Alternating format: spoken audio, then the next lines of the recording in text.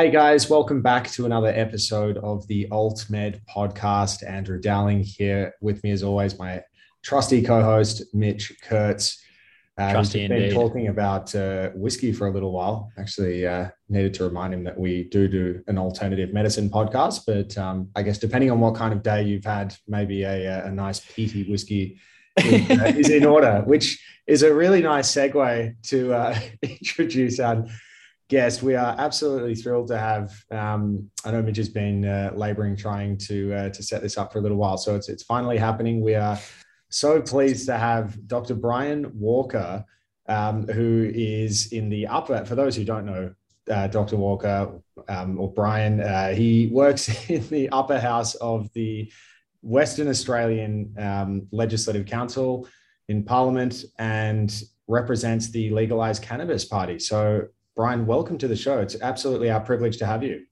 It's a pleasure to be here, Andrew. Thank you. Wonderful. Well, I think the tone of today will definitely be skirting around legal reform in the space of medical and possibly recreational cannabis use in Australia. But before we go there, you were a doctor. I only read a snippet about your life before Parliament, but it sounds like you've practiced in a few countries. Can you maybe give us an overview of how you got to where you are? Well, I left Australia when I was 16 because I was going to volunteer for Vietnam. Stupid. Ended up in Scotland, my parents' home. I went to medical school there. Left as soon as I could, became a doctor in Germany, then in the Soviet Union, then in Scotland, where my accent changed from German to Russian to Scottish again, then in China, Hong Kong. And then in 2008, my wife says, it's about time you settled down. So I came back to Australia. Oh, my goodness. And here I've practiced. I'm not very good in metropolitan medicine. So I was locuming around upcountry, Halls Creek, Fitzroy Crossing, Broome, Newman, as well as Tasmania, and a bit in Queensland. And then settled in the wheat belt here. And then I'm now part-time actually in my electorate, actually, East Metropolitan, where I have a part-time general practice. That is an unbelievable story. I mean, I dare say you're the first parliamentarian in WA that has done a GP world tour. Seriously. Well, did you know that I'm the first doctor in the upper house of WA since 1971? Goodness me. So all the laws we've had there, not one single doctor in the upper house has reviewed them. That is just extraordinary. I do actually remember not too long ago seeing a little snippet of you in action on your feet in Parliament on Twitter, and I think you were lamenting all of the additional paperwork that has to be done by GPs. I was actually at the time thinking, I wonder how often it is that these people assembled in this room actually hear from a doctor about, what it's like, and it's. I think we hear a lot these days about, people who are kind of career politicians, whatever that term might mean. But the idea being that perhaps people lack sufficient life experience before they enter the door of Parliament to work. And I think you're, well and truly the antithesis of a career politician. Well, that is true, although I am making it my career because I'm passionate about this. People ask me, why did I leave medicine? I haven't left. Why did I go into politics? And the answer is quite simply anger. The amount of injustice I see as a doctor with my patients that I can't influence in any shape or wise. And so coming into politics, I'm able to have at least some influence on the levers of power there. And make some changes. Because when people say, we spent $300 million on psychiatrists and psychologists, I'm saying, guys, at the front end, and I'm at the front end, we're not seeing that. It's not a problem of lack of psychiatrists. It's the social situations which are causing people mental health problems in the first place. Fix those, and everything else becomes much cheaper. Well, this was, it's an interesting point because I know, Victoria did a fairly large-scale royal commission recently into its mental health system.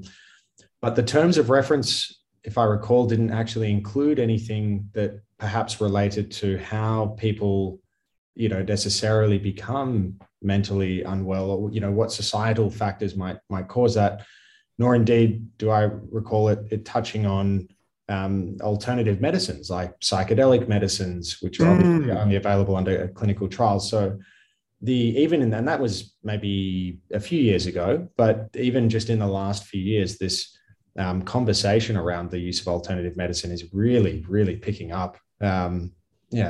It's exciting. I'm hoping that the TGA is going to downregulate MDMA and psilocybin from S9 to S8. I really hope so, because the treatment for PTSD, the classical treatment we can give, we zombify people. Every 2 weeks, one of our vets is killing themselves with PTSD. That's just the vets. We have 8 or 9 suicides a day in Australia. And after 10 years, maybe 5% of the survivors are feeling, okay, the rest are not. They're not contributing to society, they're not well, they're just hanging on by the skin of their teeth. Whereas MDMA, with one course of psychotherapy, specialized psychology, gives you a 50% immediate cure rate. And in 6 months, it's 85% cure. Astronomical improvement. And you have to ask yourself, why is it that our politicians don't have the courage to actually let this be free? What's the damage that can be caused? A lot less than the medications I can prescribe for PTSD. A lot less. So what is the reason, do you think? Why aren't politicians supporting this? Do you think it has something to do with your understanding at a clinical level, or is there another conversation to be had here? Well, look, I mean, it depends on how you use the word illicit, because in Saudi Arabia, alcohol is illicit. Here it's not. So it depends on the government of the time, which decides, is this going to be allowed or not? And the drugs that are currently called illicit, when you take them, you're now a criminal. And it's not because they're bad, it's because the government has said, you shall not use these. Why?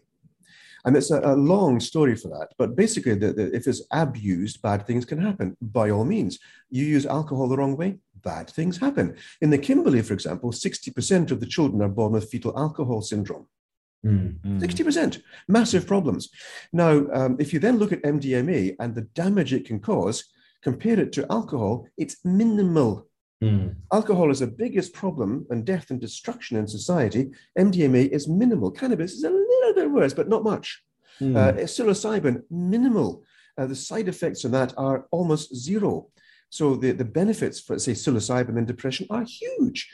So you can get much better outcomes using natural medicines than you can with the artificial ones, which either don't work or they have side effects. For example, did you know that the majority of people in America who've taken weapons and done mass shootings, a majority of those have been taking SSRI antidepressants, which as a side effect makes you aggressive. And we allow this. We think no problem with that. But MDMA, no, it's dangerous. It's not. And the reason that politicians don't do this is A, they're not educated, and B, they haven't got the courage because they think if we're perceived to be soft on drugs, we'll lose votes. It's not about science. It's not about facts. It's about the perception, which makes me lose votes. Therefore, I lose power. I'm not going to have it. But I guess, aren't you kind of throwing that narrative on its head? I mean, look what you guys have just done in the recent election. I mean, if that was true, you would not have done nearly as well as you really did. Well, the politicians, when I put it into the parliament here, for example, that we should get back to what the Labour Party did in 2003, and they re-supported that in 2019, we should have decriminalize 2 plants you can grow in your garden. You can have 25 grams. No one's going to question that. Okay. Rather than agreeing with their own policy, they went back to the Colin Barnett policy of anti-drug and not having any of this at all. So they actually supported the Liberal Party policies of stopping all drugs. And why? Because it's in your party policy. Why don't you support it? Well, because the top people in the party don't want it. That's why.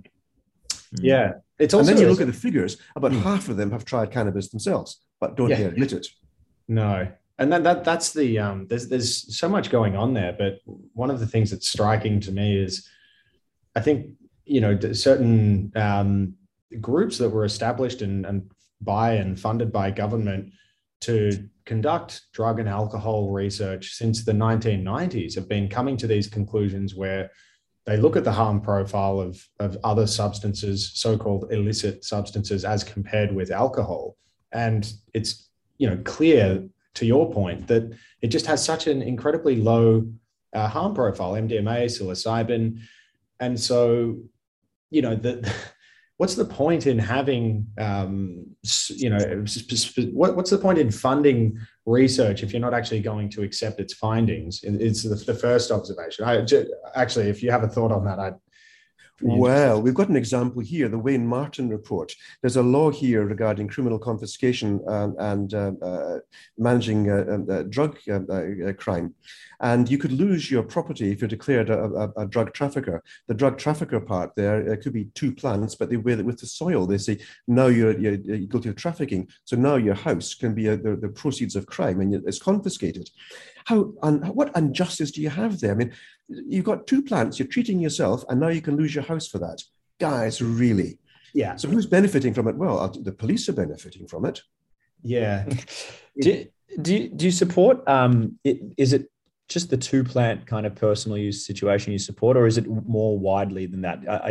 Would you have a totally recreational kind of situation more akin to, say, Canada or potentially, even though it's not federally legal in America, but it feels like that when you're there?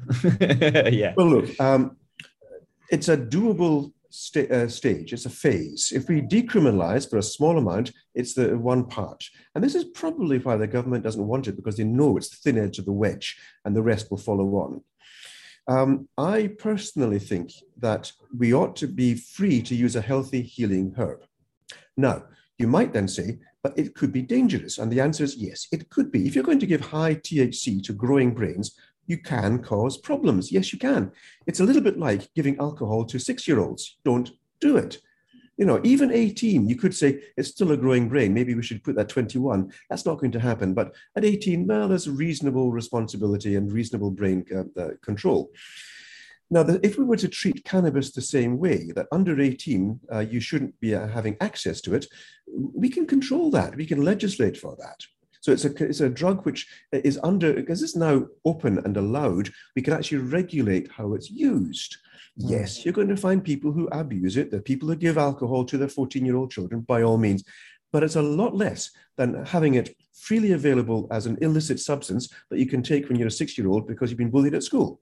And arguably there are potential upsides, at least in therapeutic application for sub 18-year-olds, even with small amounts of THC, depending on their indication. So I think, yeah, it's interesting thinking about it from that illicit mindset you were talking about earlier. I mean, it's really, as you said, the government of the day, and we're seeing that we were just discussing before in Thailand, which was announced today, that they're pretty much opening up completely. It's going to be free reign, it looks like, over in old Thailand, which is a far cry from what it used to be, and definitely a far cry from the juxtaposition of what's happened right next door or almost next door. One of the good news stories out of Thailand is that there are approximately 4,000 people who are currently incarcerated on cannabis-related offences and convictions.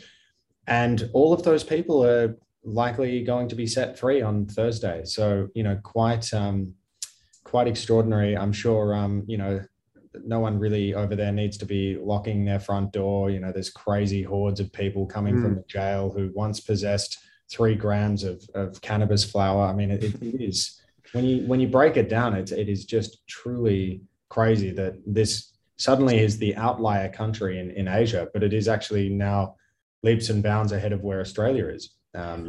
Huge. It must be said that probably the cannabis is going to be fairly low THC cannabis. And I have to say that the modern trend for high THC strains is probably not good. The balance of 1-to-1, the CBD will counteract the THC, and you get actually a very different range of effects. And that's probably healthy for you. The high THC to get people stoned, do we really want to do that? Do we want every time to take alcohol? Do we want to get drunk? No, we want to enjoy a glass of wine, for example, or a shot of whiskey with friends, with a bit of cheese, watching the game or whatever. And this is the way that we should be treating recreational cannabis, as something which sensible people use sensibly. Are there going to be people who want to get stoned all the time? Yes, there are. Is it going to be our problem? It shouldn't be. Does it make people sick? Yes, it might well do if you take an overdose. But then again, that happens with many things. Overdose of food, overdose of sugar, overdose of sex can cause problems. But we have to allow ourselves some personal autonomy. Grown people can make their own decisions. If you want to do stupid things, do it. Just don't hurt anyone else. Yes. Yeah, that's true. And I guess the counter argument that you might hear to that is like, yes, we do want a beer with lunch. We do want a glass of wine with dinner, something like that. But you only need to spend a weekend on Chapel Street or at the footy to know that we inherited our genes from you UK types. And, that kind of borderline between responsible use, we like to push that boundary down here. So I guess that would be the counter argument. But to that, I guess I would say, even in that scenario, cannabis as a harm profile, as opposed to having 10 shots of whiskey, let's say, versus 10 hits on the vape, I can't see it having that same negative outcome. You're not getting your stomach pumped. It doesn't. For example, if you can go out, I always say to my patients, you watch out, the third beer is where the problems start. The first 2 beers, fine. The third beer, that's when shit happens. Yeah. Now, in cannabis, now I think smoking cannabis is the most unhealthy way of taking it. But if that's what you want to do, by all means. But generally, what we find is that people who are smoking cannabis or vaping cannabis are generally going to say they'll take a hit, take maybe a second one. They're in a mellow state there, and they're just chilling after that. They're not taking any more. As in alcohol, by the third beer, let's have a fourth, why not a fifth? And then, of course, the game starts, and then, of course, you're really on a run. That doesn't happen with cannabis. Yeah. There's a lot of times where you've just gone out for one beer, and it ends up being 5.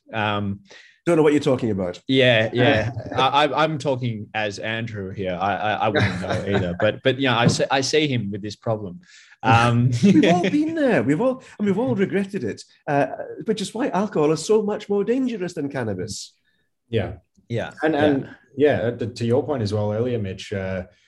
People actually you go to an emergency department on a Friday or a Saturday night, you're going to see people getting their stomachs pumped. What's the worst thing that could happen with somebody taking too much cannabis? They might just need to go and lie down, gather their thoughts. They might be dazed and confused halfway to somewhere that sells ice cream. I'm not entirely sure where, but no, it's So anyway, there's lots to unpack here, but I am interested in if we can stray the conversation for a moment into just talking about the legalized cannabis political party. How did that sort of come about? Because not only is it yourself, but your colleague Sophia also was elected. So we have you. Are you 1 year down into a 4-year term? Yeah. So there's at least three very exciting years ahead. But obviously, if there are any WA listeners to this podcast, please cast your votes for Brian and Sophia at the next election. But of course, it's your vote. You have autonomy to choose whoever you want. But can you talk to us about your political party, the genesis of it, and what your hopes and aims are? There is a movement afoot throughout the world and also in Australia that the current laws regarding cannabis are stupid. They're simply stupid. And so people have got together and they have decided that they're going to band together as political parties. Now, we've only recently got the unified. I mean, I think Queensland basically set WA on the right path. And our election was thrown together very quickly with the executive, did an excellent job. And we got 2 members. Now, you could say, well, it's preference harvesting. We didn't. It was just the way things fell. We had some luck, it must be said. But the feedback we're getting now, you saw with the recent federal elections, people are saying, oh, hang about, this makes eminent sense. And there's a federal body now, and they're working as a unit throughout Australia to get all of the states and territories working on the same page, if you like. Because what we need to do is, first of all, put forward this concept that cannabis is not dangerous. It's not a dangerous drug. It's been banned for a very stupid series of reasons. If our laws are created in such a way that this stupidity is perpetuated, what other laws are stupid? For example, what about our homelessness? If we actually paid for every homeless person to have a home, the costs of doing that are less than treating the costs of homelessness. Why don't we do that? If you look at, for example, using hemp as a substance which is going to help with sustainable environment, improving the topsoil, giving better yields to farmers, but we're not doing it because we're frightened of THC might get into the system. And as a result, our topsoil is eroding, our farms are losing their value, desertification of the farms. This is stupid. Why do we do that? If we have got a business which is a multi-billion-dollar potential, which could balance the iron ore trade in Western Australia alone and make us self-sustainable and independent of foreign countries like China, why are we not doing it? The water resources we could be using to make hemp a useful product for building cars, planes, boats, all the fibers we want, dust suppression measures, pet bedding, the houses which survive bushfires and can keep you safe as a refuge during a bushfire. These things are all available to us if we just get our finger out and ignore the fact that THC might cause problems in a small amount of cases, but it's not a big thing. I guess we could start with the topsoil of lettuce farms at the moment, because I think that might be a way to win the hearts of all Australians missing their salad, because that's quite a topical issue. But no, it's very true. It's very true. The hempcrete one is a particular interest to me. I think when I haven't heard about it being used in a bushfire sense, but that's a very appealing one, I think, especially to people like Andrew who grew up in bushfire regions. Well, it hasn't been properly tested yet, because they haven't got their idea around the fact that when you put fire to a hempcrete block, it doesn't burn, it doesn't get damaged. It also insulates. If you build a hempcrete house in winter, it doesn't need heating. In summer, it doesn't need cooling. Mm-hmm. So it's insulating. Would a bushfire passing over that, would it cause damage? Well, we don't know. It hasn't been tested, but it's highly likely. What about if we built beside your house, an ordinary house, just a hempcrete shelter where you and your family and your pets could take shelter? If you've protected your house and it's failed, take shelter there. Would it keep you alive? Very likely. Why don't we test it? Oh, because there may be cannabis there. Let's get our act together. There's so many things we could do. There's so much benefit to the people of Australia that withholding ourselves from this is just stupidity. And that's one reason from the political point of view why we want to get out there. It's not just about smoking cannabis. It's about using cannabis medicinally properly as a recreation, the recreational use, far safer than alcohol. And as a product can help in agriculture, can help our economy, can help just protect our peoples from the stresses of life. I can't think of any bad thing happening, except for those few cases where if you overdose on THC at a young age, you might cause something like a psychosis, which, by the way, is not definite. It might be simply accidental that we've got this conjunction between the two, although I do think there are cases of psychosis in young people with exposure to high THC at a young age. Yeah, and it's fascinating too, because, you know, I guess the use of hemp and of cannabis, it's historically, I mean, we're really just looking at a blackout period that sort of kicked off in the 20th century. But I was looking, somebody posted this fascinating tweet actually the other day, which was of a early 20th century $10 US banknote.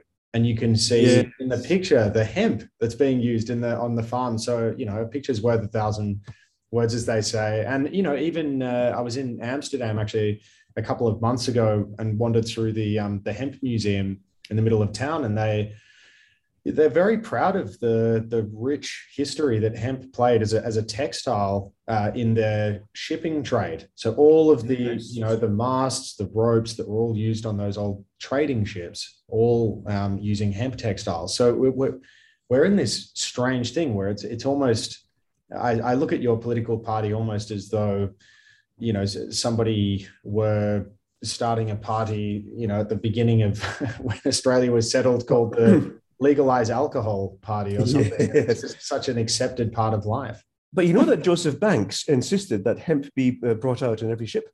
Yes, I have. Okay, on the political side here, it's not really, well, it is to a large degree about cannabis and hemp, but actually what I'm looking to do here is to be an antidote to the left-right violence. I'm right, no, I'm right, you're wrong, no, you're wrong, this type of, and they change their point of view, depending, I've been elected, this is my point of view. Well, now you're elected, I've got the opposite point of view. And you think, that's stupid. Whereas I want to capture the middle of Australia, there's extremes of left and right, do what you like. But I want to have the middle of Australia, those who want common sense policies, who want to just live normal lives.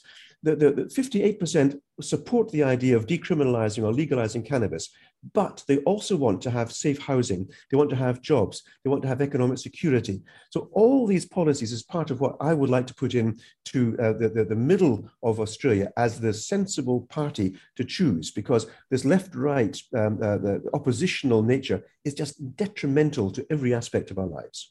Well, I have to ask a few questions just about I guess the situation in WA, and of course, everyone's talking about the great reset that happened in the federal parliament, but there was a quite significant reset. I mean, it amuses me to some extent that you have the same number of legalized cannabis people in the upper house as we do Liberal representatives in the lower house. Apologies to Zach Kirkup for that one, but no, it was just interesting last year to see that huge landslide in the lower house. What is the sort of the current state of play in the upper house? Is it quite a split chamber, or would you say that you have quite a lot of support there? What's the circumstance? Well, in the upper house, first of all, you've got a huge majority of Labour in both the lower house and the upper house. Right. So the problem with that is that the upper house is a house of review. And we're not allowed to review the lower house legislation because the upper house Labour members just pass it through and they say it's democratic, we voted, we win. Yeah. So of all of the laws which have been enacted since the last election, there's only been one very small, very minor amendment. That was, I think, a change of a date, okay, to all of the bills, which basically says that the laws that we have written have been perfect, right? And of all the laws, I'm on the legislation committee as well. Not one single bill has been put to the legislation committee for review because the laws they put through are all perfect. This is nonsense. Yes. But because we've got over a preponderance of Labour, we can't get any traction. We can't get any bipartisan discussions. It's all Labour wins. And so I'm often finding myself on the opposite side of the Labour. I'm actually often aligned with the general tenets of Labour, but I don't like the whole bill. There's issues there which I don't agree with. Therefore, I've got to vote against it. So it appears as if I'm actually on the Liberal side. I'm not. Okay, I'm actually very firmly on the crossbench. Well, we've only got 4 crossbench members. Yeah, and it reminds me of I think after the 2004 federal election, John Howard had an absolute majority in both houses. And his undoing, if anyone remembers, was the work choices, industrial legislation reform. And I guess I only say that because, be careful what you wish for, McGowan. I mean, once you have that degree of power that you can pass whatever you like, I mean, I already, from what we read here, I get the sense that his popularity has perhaps declined somewhat since that election. So it will be interesting to see what happens for the remaining term. But what's on your legislative agenda for the next 3 years? What do you and Sophia hope to do? Well, first of all, I have my select committee, which is looking at the cannabis and hemp for medicinal use and also for industrial hemp for nutraceutical human and animal use. And now, I can't speak to the committee because it's all behind closed doors until it's published. But my hope is that we're going to see that, first of all, these THC driving laws are going to change. The police commissioner has already agreed that they're not testing for impairment, they're testing for presence. And the law states that the presence of THC is equivalent to impairment. And that's a blatant lie. Yeah. It's just not true. So I'm hoping very much that we're going to have enacted in law that THC presence does not equal impairment. Therefore, all of these, the THC positive tests, the fines, the criminal convictions, all these things will be made retrospective. They're just gone. Because imagine you've been prescribed by your doctor THC, and then you've been found to have a THC positive test, and now you're a criminal. Now you can't go to America because you've got to declare you've been declared a criminal because of drugs. But this is manifest injustice. Yeah. And everyone recognizes this, and that's one thing we want to change. The next thing is that we've got a bill we're proposing to put through Parliament. And that bill is going to be to permit plants, much like in the ACT, that we have a certain number of plants, a certain weight of cannabis will be permitted, decriminalized, if you like. And we've got an idea there of how to put cannabis out there, much like the Amsterdam coffee shops. But also looking here at how we actually make that happen using the existing alcohol laws to distribute cannabis. So that's a bill we're proposing to put through. It will fail, but that's what we're proposing to put out there as a template, if you like, for people following on. Every day in the chamber, we're actually using the word cannabis. It's become normalized. So yes. I'm putting this out to all different aspects. For example, that Wayne Martin report, Getting Justice There. We're bringing this up on a regular basis about the impropriety of the criminal convictions for simply using cannabis for personal medication. So these are just horrible things to happen, injustice. So we're pushing and pushing and pushing on getting the cannabis legalized, but first of all, maybe decriminalized. Now, we know it's not going to work because we have the overwhelming preponderance of Labour and indeed the Liberals. They're all against this. Why? Anyone's guess, but it's just not going to happen. But what I'm hoping for is that we're putting out this, and this is really important, that we're putting out into the public the concept that we have a professional in the chamber. We have someone who's got economic sense, we've got social justice, we have got sensible ideas for managing a serious problem in a serious manner as serious politicians, and that people will be listening to us and vote for us at the next state election. So the next state election is it's a one state choice, not electorates, it's actually just one state. And we're hoping there to get a much increased vote, and we're very happy to think it's possible.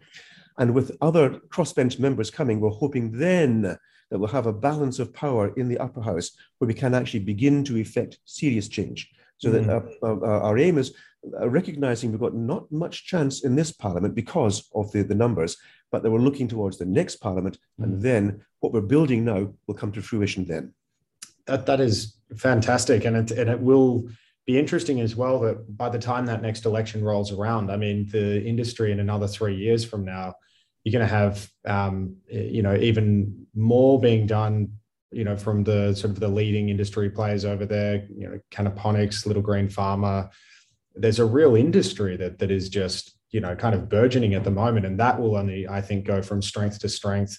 I do love the idea of Western Australia sort of leading the charge because it sort of marries up to the American experience of the West Coast states, sort of going first. But no, so just on the, I guess the driving is an interesting one to take that first policy for a moment. So in Tasmania, I think, if I'm not mistaken, Tasmania is the only state, and their driving law effectively says something like, and I'm possibly going to mangle this, but my recollection is it says, you cannot drive with cannabis in your system unless it was prescribed in accordance with the poison schedule or something like that. And so it's just a carve out for prescription cannabis, but there's no,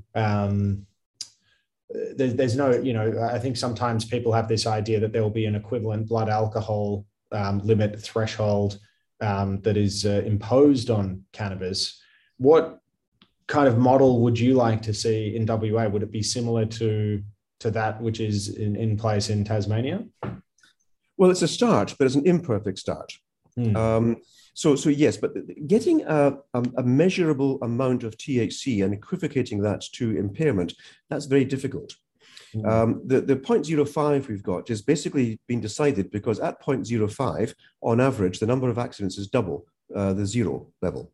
So they said, okay, double the number, anything above that, you shouldn't be driving. Now, I know some people at 0.02 shouldn't be driving because it's very, very specific to how you respond to alcohol. So it's an imperfect measure, but look, it's a measure. We haven't got that measure for cannabis, but they're trying to find that, and that's an interesting one. And that's also a potential business development there. If you can get that set up, if you can get an IPO for that, the police might buy into that. It's quite a good business for them.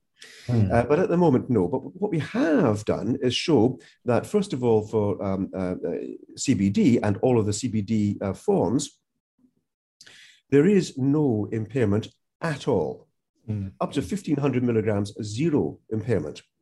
From the THC point of view, we've got some varying results there, but they do show that after 4 hours, there is no impairment. So after 4 hours after intoxication, there is no impairment. And the impairment that is there is equivalent to being sleep impaired, which means that what we need to be having is police officers on the road, not just testing for alcohol, but for the presence of impairment. Are they doing that? They're not. And we can take this further to the work safe. People are being banned from work because they've got THC positive who are not impaired, and they're letting the next person through who is impaired, but they haven't detected it, and that person is liable for accidents and deaths. So are we happy with that? No, we're not. We should change this. This must be fixed. Yeah. I think it's a great point, because the remit of what police and how traffic police officers tend to work is they rely on their instruments, whether that be a speed camera or a drug bus, with that thing you blow into when you get alcohol tested. I don't know. Breathalyzer, that's the one.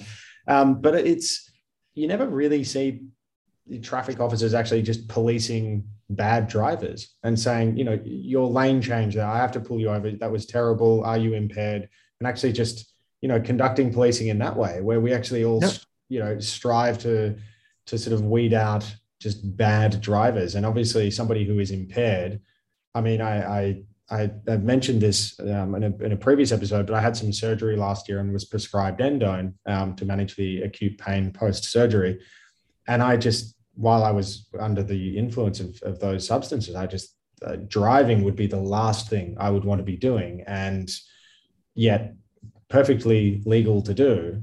So there really is, there's a serious, injustice that needs to be addressed and fixed there. When I think about, those tests, those impairment tests, I get like this caricature of American kind of cop shows where it's like, get out and walk the line and like rub your tummy and pat your head. And it's just not something I think I've ever been asked to do in Australia, at least. There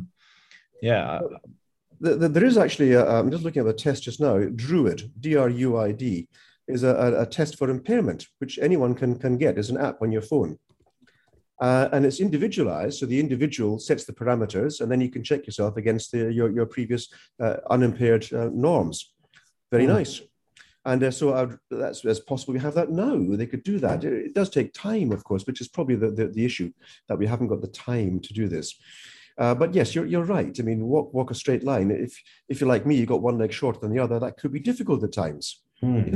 So are you impaired? Well, no, I'm not. Well, I'm physically impaired because of the accident, but I'm not impaired in that sense of the word.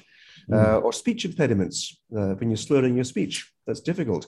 But I asked the police this question. You can see that on one of the videos from last year, September, I think it was, when I confront the Deputy Commissioner about these alcohol and drug testing. And he was a bit bamboozled, I must say. But the upshot is that they can test for impairment, but they don't. Okay. They're just, as you say, they're just focused on presence. That's their soul, and it's zero tolerance. And yeah, it's. And the reason they've said that is because this is what we have legislated. It's actually enacted in law. And they're being quite police-like. If this is what the law says, this is what you must do, even if it's stupid. Yeah. And what will make them change is if we change the law. It's up to us to do that. But we don't do that. Why? And I don't get why we don't. It just doesn't make any sense. Well, there's certainly a lack of courage, I think, on the part of politicians, as you say. Any perceived chance of losing votes. But how then? I mean, you already conceded when discussing the second item on the policy agenda, the home grow amnesty is sort of how I think about that, which is akin to the ACT policy. You've conceded that one probably won't get through. But the importance is to actually go to the task of, drafting a suitable bill so that can be a blueprint effectively for another state or territory, or perhaps being reintroduced a few years later in WA. Is that sort of the thinking there? Well, exactly. I mean, we're setting this from the upper house, and the limitations for that is that we're not allowed to raise revenue. So the tax models we can't put into that. So it has to really come from the Assembly. but we've got no members in the assembly. We've got no power there. So this is one reason why the law is probably not going to be sufficient. It's a model, and we could use that, but it has to be tweaked, I think, and that'll be the next iteration, the iteration after that. But someone somewhere has to make that start. And we've got a number of people working on this in different states. And at some stage, we've got to come together and say, this is what is sensible. The concept of recreational cannabis is a bad thing. We're not going to do that. Guys, get over it. Yeah. This is happening in the world. It's going to happen. 10% of the population now is using cannabis on a regular basis. Does that mean that 10% of us are criminals? I think over 50% have used cannabis at some stage in life. Is the majority of our population a criminal? By law, so. By law, yeah. I mean, but you could say the same thing, right? About we're talking about Thailand earlier, but their neighbor Singapore, or almost neighbor, whilst they're legalizing, Singapore's literally putting people to death for having a small amount of cannabis, essentially. Indeed. And mentally impaired people as well. I mean, the whole thing is just really, really, let's call it evil. So what do you think the true level of support amongst your average Australian is? So if we were to do, for example, what they did in New Zealand and hold a referendum, where do you think that would land? I mean, obviously it didn't get passed in New Zealand, but it was something like 51 to 49% or something very, very slim. The last review I saw suggested that 58% of the population would support decriminalization. Now, the trouble with a referendum is that the parties who are against it are going to use what they do so very often. That's put the fear factor in. If we allow cannabis to be made decriminalized, you are going to have more crime. You're going to face psychotic people outside your door with an axe who are going to rape your children because they've been exposed to this. And what's more, it's being fed by the fundamentalist Christians who right now are putting out information which is completely wrong. They're taking scientific studies, they're cherry picking the data and trying to prove the opposite. For example, that CBD causes cancer. Nonsense. But they've put these out as being scientific studies when they're the very opposite. And these types of campaigns, supported by the politicians who are against cannabis for whatever reason, that's going to drive people into the state of fear. And that is what makes the referendum so very difficult.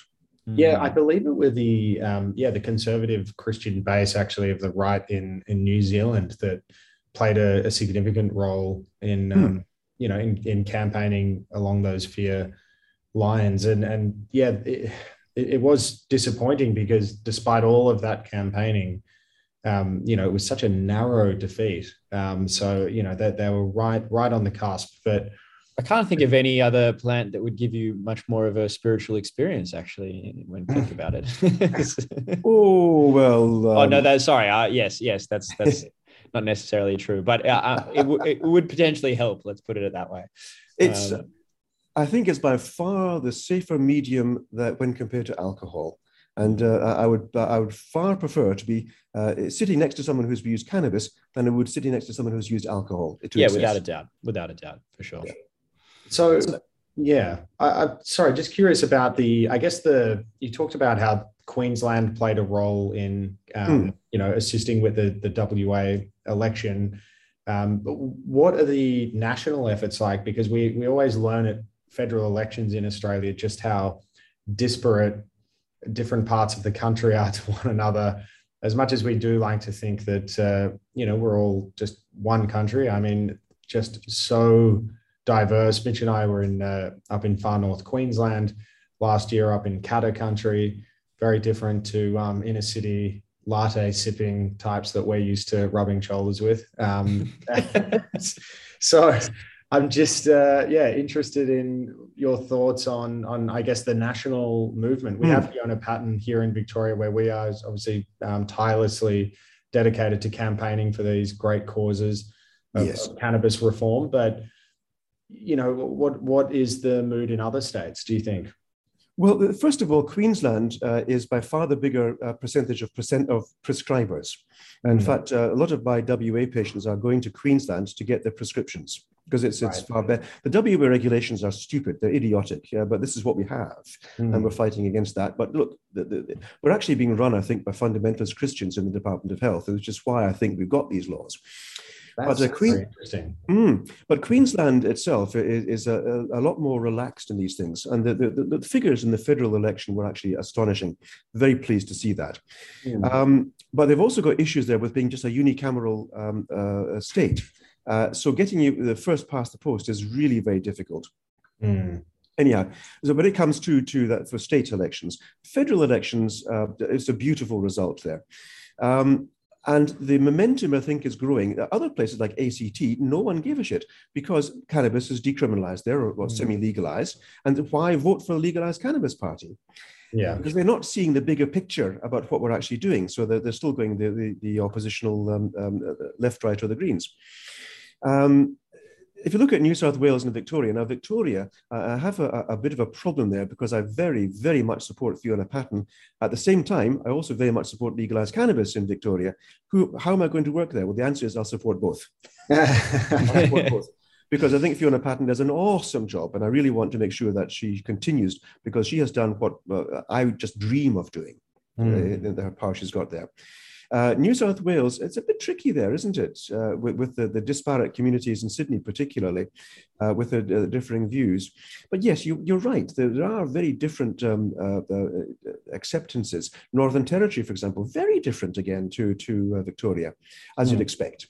I mentioned the legalized cocaine party would do quite well in Sydney, but yeah, unfortunately, still waiting to see the cannabis movement really take off in that state. Well, but you know, of course, the Portugal experiment, where they decriminalize all drugs, and what happened? The very opposite of what people predicted. Crimes go down, alcoholism goes down, deaths go down, society improves, tax revenue increases. Like, goodness sakes, why don't we do that? It's been proven. Yeah, and credit where credit's due. There was New South Wales, I think, end of the 20th century, 20 odd years ago, that introduced the first safe injecting room. Obviously, Fiona Patten has followed suit here in Victoria, which has been a really political hot topic, actually. But also a lifesaver.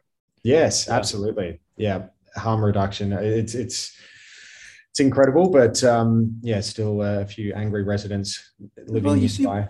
We like to criminalize illicit drugs. What we ought to do is medicalize them. Once we medicalize, we can get a whole different perspective on how to manage these things, because people who are addicted to drugs are not choosing to be drug addicts. They're actually treating their trauma mostly. So instead of actually criminalizing them and making the trauma worse, why don't we say, guys, you need help, let us help. And then things like MDMA, for example, could be used very well for PTSD. LSD microdosed, fantastic. Psilocybin for your depression, wonderful. What about also ensuring you're not going to be traumatized further by allowing domestic violence to occur because the VROs don't work? Absolutely. Let's try some common sense. No, absolutely. And I have to say, following both yourself and your colleague Sophia on Twitter, there is possibly an oversupply of common sense from your two Twitter profiles combined. But it's quite refreshing. It's just what we need. Well, yeah, Brian, I don't know if you had any more questions. Mitch, have you got any queries? I think you're going to say about Brian's questions for us. I think no. I guess the only commentary I would have said is around, thinking about politicians that aren't seeing the benefits and kind of refusing to do the right thing. Surely there'd be some kind of incentive from at least a tax perspective on what cannabis might be able to provide for us, especially thinking about a post-COVID era where we've got, incredible debt and a lot of bills to pay. Well, interesting there, because I think in WA, we're actually in an autocratic dictatorship situation, and where power is being controlled in the hands of a very few. And once that happens, letting go of that power is actually a big ask.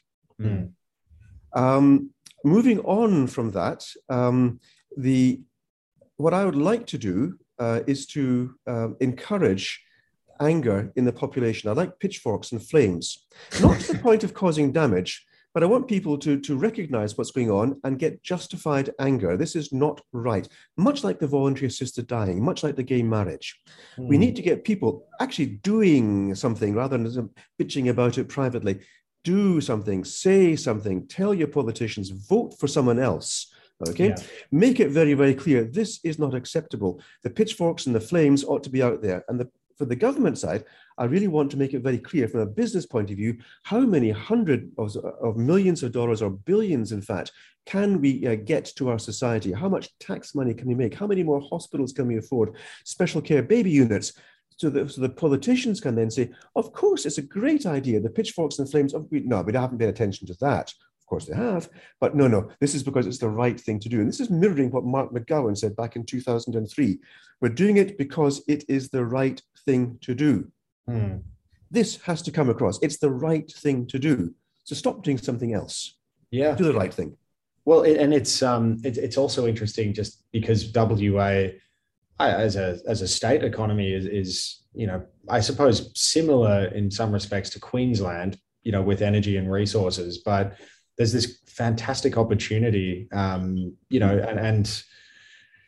yeah, I really would love to see them begin to turn the tap down on all of the LNG exports that are heading offshore, and it's it really is time to at least begin that process of pivoting towards new sources of revenue, really. And it beggars belief why surely some of your colleagues in Parliament, even on the Labor side, understand that energy and resources is a finite game. Do you think that there is any degree of planning towards a newer economy of the future?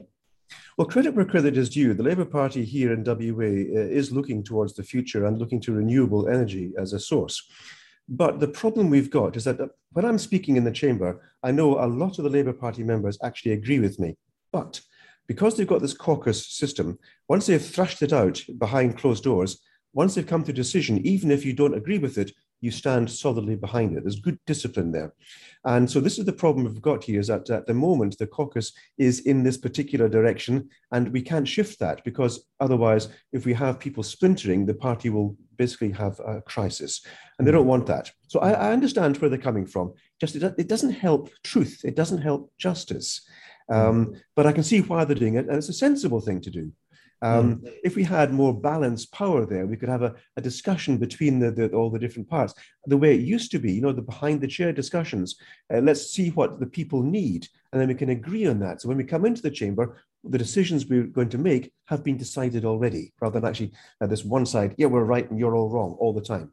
Yeah, that sort of removal of the review function that the council is supposed to serve of all the bills that come from the assembly. I hadn't appreciated it was an absolute majority in both houses, but that's it's not an ideal scenario. So we'll see what happens. There might well be a teal wave coming out west at the next state election.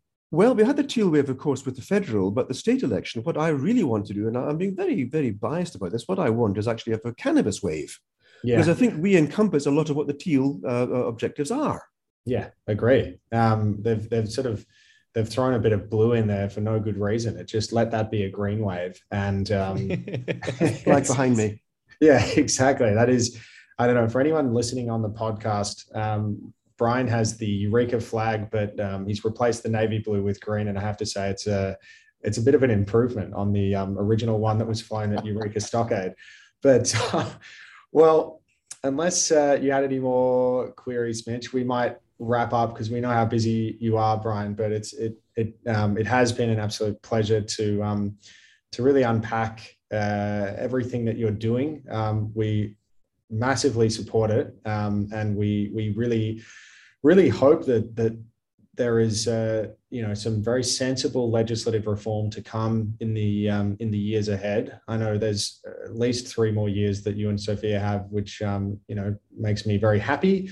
So I wish you both the best, and we'll have to do this again sometime soon.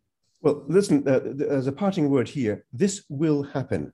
This is inevitable. It must happen. It will happen. It is coming. So never fear, it will happen. And I must thank all of you as well for all that you're doing. More power to you. Let's keep on working together as a family. Let's make this happen quicker. Absolutely. We're in. Absolutely all in. Thank you so much, Brian. And we'll yeah, we'll have to catch up for a whiskey if we're over in WA at some point. Or whatever else is legalized by that time. or not, as the case may be. Yes, exactly. All right. Take care, Brian. Beautiful. Thanks, Brian. Stay safe. Cheers. Love you all. Bye.